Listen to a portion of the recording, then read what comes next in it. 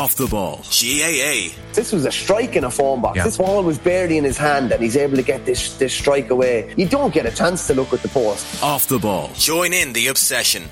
Subscribe now at offtheball.com/join. Zebo going on his own. He gets the try. The Red 78. We're both Munster people. Strawberry gets over the line. Try from Munster. Nobody knows Munster rugby better. Hello folks, you're very welcome along to the Red 78, a Munster podcast for Munster fans. My name is Rory O'Hagan. Certainly a lot to discuss on today's show as Munster snatched defeat from the jaws of victory in Thomond Park, and a rematch to come with Northampton Saints as well in the same competition. Who better to discuss it with than Munster legends Alan Quinlan and Fiona Hayes. Guys, how are you? Good to see you. Good, Rory. How are you going? All good now. Quinny, how are you, sir? Yeah, I'm good, thanks. Yeah, I'm just about getting a bit of heat back in my body after the lashing of wind and rain in Thomond Park on Saturday. But no, I'm good, thanks. I'm good. We have to take the good and the bad, unfortunately, at the moment. And after a lovely high the week before in Toulon, disappointing defeat in Thomond Park. But I suppose probably before the Toulon game, it's probably a stupid statement to say you take a loss in Thomond Park. Munster fans and I suppose the management would have taken around 16 place as regards with 2 games to go, given what happened against Bayonne and Exeter. But a lot of regrets, I think. You know, you just look at Bayonne beating Exeter on Sunday. If Munster got the 4th try against Northampton, they would have been home in the round 16 in April, which financially would have been the brass tacks of this is and we'll discuss Peter O'Mahony's contract situation later in the show. Money is part and parcel of running a professional team, and that would have been a massive kind of coup. But look, Exeter, they lost in Bayonne on Sunday, and I just had a sneaky suspicion that could happen. And so very small margins, 1 more try for Munster and they have a home round 16. Now they find themselves away in Northampton again, which is not the worst thing in the world. And I mean that very respectfully to a really good Northampton side. They're very well coached, really great togetherness, seem to, have a lot of plenty of power and abrasiveness and really, effective players. And but Munster, I think there's a bit of a glimmer of hope going over there. Munster have won there before, but that's 2.5, 3 months away. There's 4 URC games, or 3 or 4 anyway, before they'll end up going there. And even with that, Quinny, the last game of the weekend, I think I was looking at the table just before that last game, and I was on a away trip to Bordeaux. I think that was staring at us, and God, they're playing some good rugby at the minute. No disrespect to Northampton, but when I saw that kind of change around, I was thinking this is probably to get over to England, not even the travelling alone will be less. And I think it's definitely probably a little bit better. I watched Bordeaux down in Connacht, and they're definitely a dark horse for this tournament. I know a lot of people aren't talking about them, but the rugby they're playing at the minute is absolutely super. So I think it is good. Incredibly powerful as well. But look, as I said, there's plenty of stuff to go through for Munster in the next few months, trying to get some players back, fix some of the issues, and try and get back on a good run again in the URC. So it's Northampton, they've been brilliant in the pool stages, and we have to give credit to them. Mm-hmm. I think the podcast is about trying to find out how Munster lost control of that game when they were 10 points up. Came out in the second half and got that 3rd try, and you think they're going to kick on. But it is what it is. It's frustrating, and the weather played its part a little bit as well. But it was the same for both sides. I just think Northampton, even though every team has a couple of players missing, injuries and stuff like that, they're not top of the Gallagher Premiership for nothing. And it was a big win for them. You saw what it meant to them at the end. But really deflating and disappointing end up to the pool stages for Munster.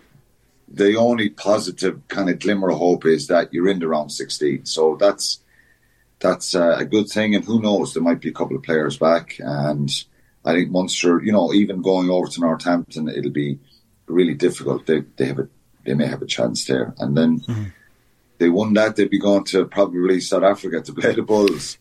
But it's a really tough game. So for any Northampton fans that are kind of sneaking in or checking out the pod to see what we say this week, or any journalists, I'm not for 1 second saying this is a nice, easy game for Munster. It's going to be a very difficult situation, but it's not the worst draw in the world, as you say, Fiona. If they were going to France or even going to South Africa, it would be a more daunting task.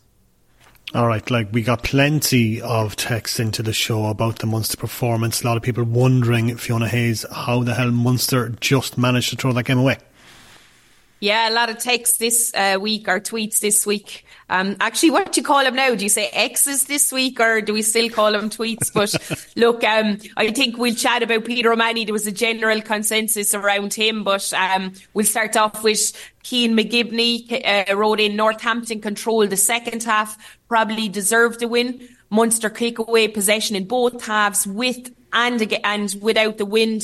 The biggest question has to be, will Munster learn to manage a lead in the second half of the season and stop giving up positions? So winning positions. Another huge thing as well. There was a brilliant tweet that came in from Conor Coonan. I think we should look at that. Basically, he went through a couple of stats. He said he was going through the stats of Munster's 4 European games this season. Quite interesting. Munster haven't scored a single point in any of the 4 games after the 63rd minute. At 60 minutes at home to Bayonne, it was 17-10. Finished 17-10. At 60 minutes away to Exeter, we were 24-13 up. We lost 32-24. At 60 minutes to Toulon, we were 29-18 up, and it ended 29-18. Still no score in the last 20 minutes. And after 60 minutes at home to Northampton, we were 20-14 up. Crowley scored that penalty on the 63rd minute, and after that, there was no more scores again. And as he said, look, of those games, we scored 90 points, 13 tries before 60 minutes. So that's, I suppose, something the staff will have to look at on that. What do you make of that, Quinny, as well? Yeah, it's something that I was conscious of, and I think speaking to rugby people who are watching Munster closely, I think some people are suggesting maybe the impact off the bench is having an effect, fatigue. And obviously when there's a bit of fatigue, you have possibly lack of control and some poor decisions. The opposition who were behind,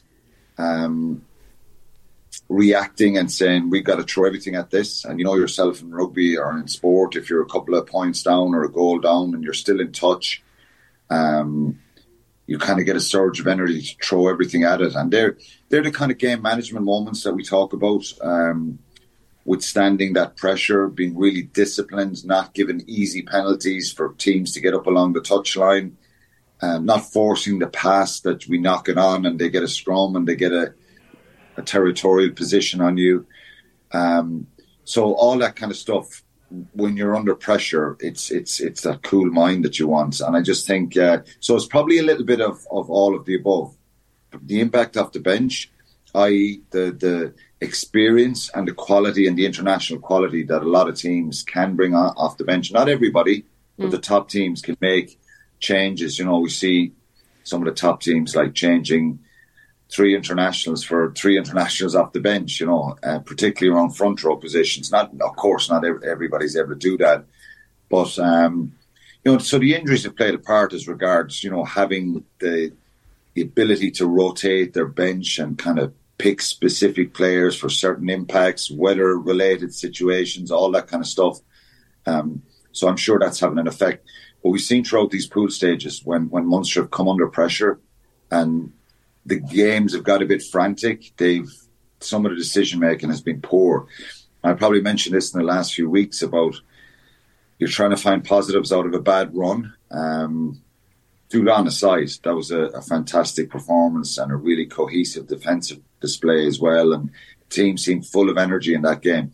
But I think there's a few things starting to have appeared in those last few weeks around some of the decision making and that impact off the bench. So the harsh reality here is learning from these kind of harsh lessons of learning from these performances and going back to, even when they go back to Northampton and looking at small things that they could have been better at, more accuracy around the breakdown.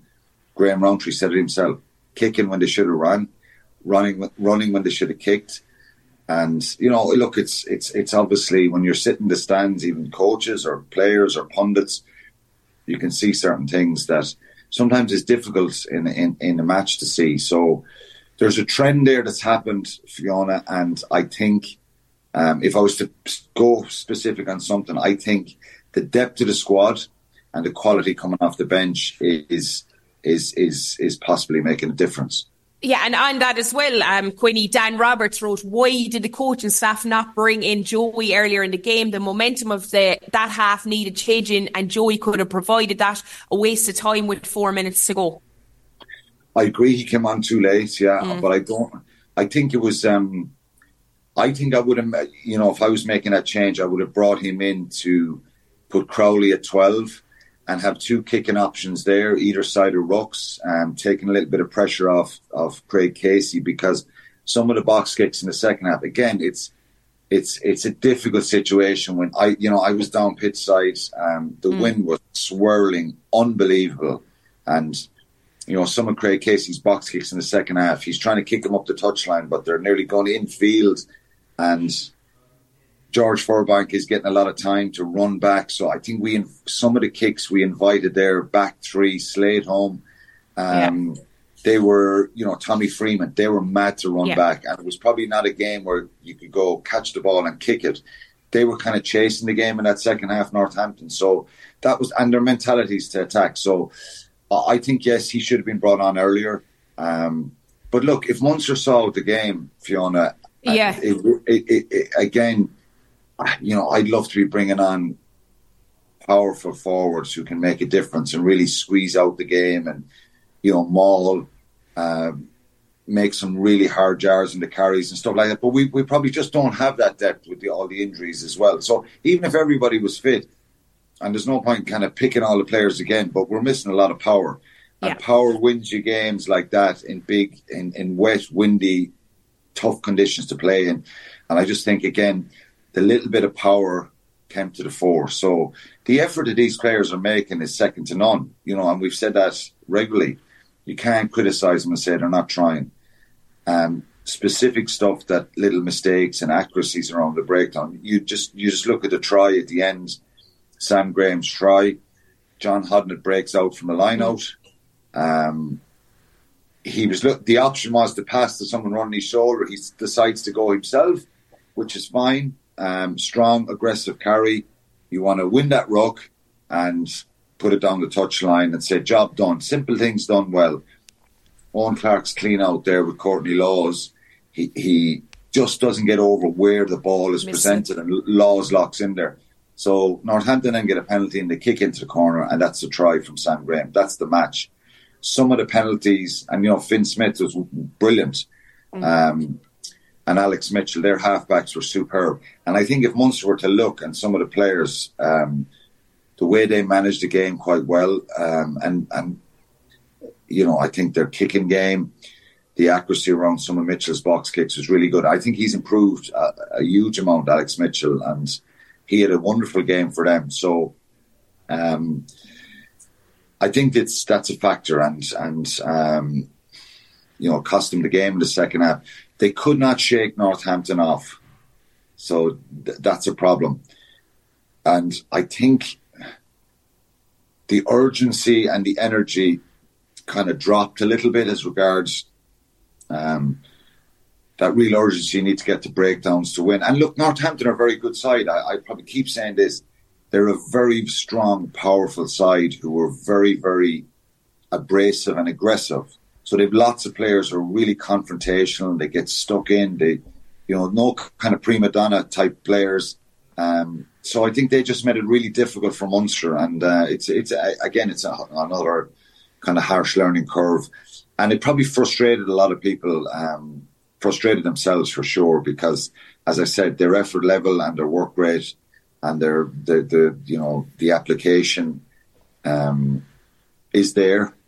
It's just getting those accuracies and some of those small decisions. So very small margins. And you know what? A very good side came to Thomond Park and beat them. Yeah, I'll just read a couple more and then we can kick on. Look, Oisin Short has O'Mahony, massive loss for the final 10 minutes. Munster need to play the conditions better. Losing Ahern and moving Coombs the second row was a double loss. 10, 12, 13 combo was super going forward. Atmosphere and pre-game build-up was super also, he said. A big result needed in Cork on February 3rd. I think we'll be looking for the all European result. But yes, I think we know how last season, I suppose, South Africa game really kick-started Munster as well. And look, this was Bucks. I thought this was spot on as well. The in-game management was poor. Freeman was gratefully taking every kick we served with ease, and yet we persisted with that tactic, which rarely delivered for Munster. Look, you'll like this one, Quinny. We'll leave it there. Ray O'Leary, Alan, do you recall you got man of the match in Thomond Park when a young buck called Courtney Laws was playing? Last weekend, Laws was the biggest nuisance on the pitch, and it showed. So he's trying to say there that I was the biggest nuisance on the pitch. Exactly. That's fairly accurate. Biggest nuisance in this podcast, I think. I've learned to take all those messages over the years as compliments. Being a nuisance is a compliment on a rugby field, and I was probably decent at that. But I remember, I mentioned it last week about Courtney Laws. You know, he was only a 20-year-old. Playing against us in 2009-2010 season, and he was fantastic again. I think he had some big moments, you know, big turnover. And you know yourself, Fiona, if you're doing commentary in a game and you're picking a player of the match, they're the kind of things that jump out at you. A player might only have 3 big turnovers, but they're the things that change a game and stand out really. Sometimes it's really unfair that we end up looking at, oh God, such and such is player of the match because he had 3 big turnovers. But they're the significant impacts in the game. And I think Courtney Laws had them. You know, I think he's just at it all the time. And he's a Peter O'Mahony type player, isn't he? For them, he probably lifts players around him because he's achieved so much in his career. So brilliant player, and he stood up. I thought their impact off the bench was very powerful and significant, and again, a lot of they kind of rolled up their sleeves, didn't they? It's hard to kind of pinpoint it. When I look back at the game, there's not a huge amount that Munster did actually wrong as regards, oh God, this was blatantly wrong, or this was a terrible pass, or this was a terrible missed tackle. I think they just, you know, Finn Smith nails the couple of penalties, doesn't he? He gets a wonderful drop goal. And you just start to sense then that they believe that if they can get into the last, 10 minutes of the game, they have a chance. They're going to get that opportunity. Given that, what happened at the end of that first half with the Furbank yellow card, Munster going to score. Then there's a red card for Langdon, and Peter O'Mahony scores. You think this is they're going to kick on here. Yeah. You know the way it's sometimes, and we've heard it so much in sport, when a team loses a player, it kind of galvanises them, and that happened. But the type of game it is to go down to 14 men, it's very hard to play expansive rugby and find edges. The conditions suited in a sense that you didn't really notice that they were down to 14 men in that second half. Mm-hmm. Do you know what I mean? So, it was hard for Munster to kind of exploit and find that space. But it was very disappointing. But look, that's it. They've got to take the ups and downs and this journey and learn from it. For me, lads, just watching as a supporter, I just thought the second half was very flat from both the performance point of view, but even in the crowd, you could sense the kind of the angst, I suppose, and the anxiousness, I suppose, building up throughout the second half. Fiona, for you, I suppose, watching on, what was your biggest takeaway from that second half performance watching Munster? Yeah, look, I think we saw it in a lot of the tweets. It was the game management, those little moments really, where a couple of seasons ago you expect Munster to come up with those big moments, big battles. I even felt, I suppose, for me, at, what was it? I think it was about 73 minutes. So you had about 7 or 8 minutes left in the game. They were 3 points behind. You really thought that they were going to get up the pitch and try and score. And they didn't even get really much possession in those 7 minutes. So it was just the game management, the kick in. I questioned that. How come they weren't changing that, especially with the wind that was in Thomond Park? And you don't like to pick out certain things, but there was a huge moment for me. Quinny, you might remember this. It was on that scrum. It was 66 minutes. Munster were 8 points ahead. They got the initial hit on the scrum. I think it was Brian Gleeson. Obviously, a young guy will learn from this. Ball was struck back. He left it in for that second too long. You could see the ref didn't want to blow it, but because they got the shunt on then Northampton, yes, obviously you should be winning your scrums. But if he was able to get his hands there and get that ball out, I don't think the referee would have given away that penalty and it would have been Munster possession. Instead, penalty, and then you're down into I suppose those moments where you know Northampton are going to kick on from there. So those little moments were creeping in throughout the second half, where those tiny little errors are just, I suppose it's hard to say game management, but just getting the feel of that scrum, understanding that ball needs to come out now, little things like that, looking at the box kick, changing it up. I felt like we were just a bit flat in around those areas, and as well as that, once Peter O'Mahony left the field, I just thought there was even line out time, people kind of looking at each other. We spoke about a scrum. I think it was 80% scrum this week, but those 2 scrum penalties, I think it was 2 out of 10, were huge moments in the game. So you're looking to say, okay, 80%, they lost 2 out of 10, not too bad, but it's where they're losing the scrum and how it's affecting the final score. So that's something that I suppose really is annoying me with the Munster performances as well. Well, that is it for part 1 of the Red 78. To listen to the full episode where we talk more about the defeat to Northampton Saints and we talk about Peter O'Mahony's contract issue, become an Off The Ball member. Check out offtheball.com/join for all the details. You can become a member on the Off The Ball app, Apple, Spotify or YouTube for $9.99 a month. The Red 78. Nobody knows Munster rugby better. I'd like to think I know a lot.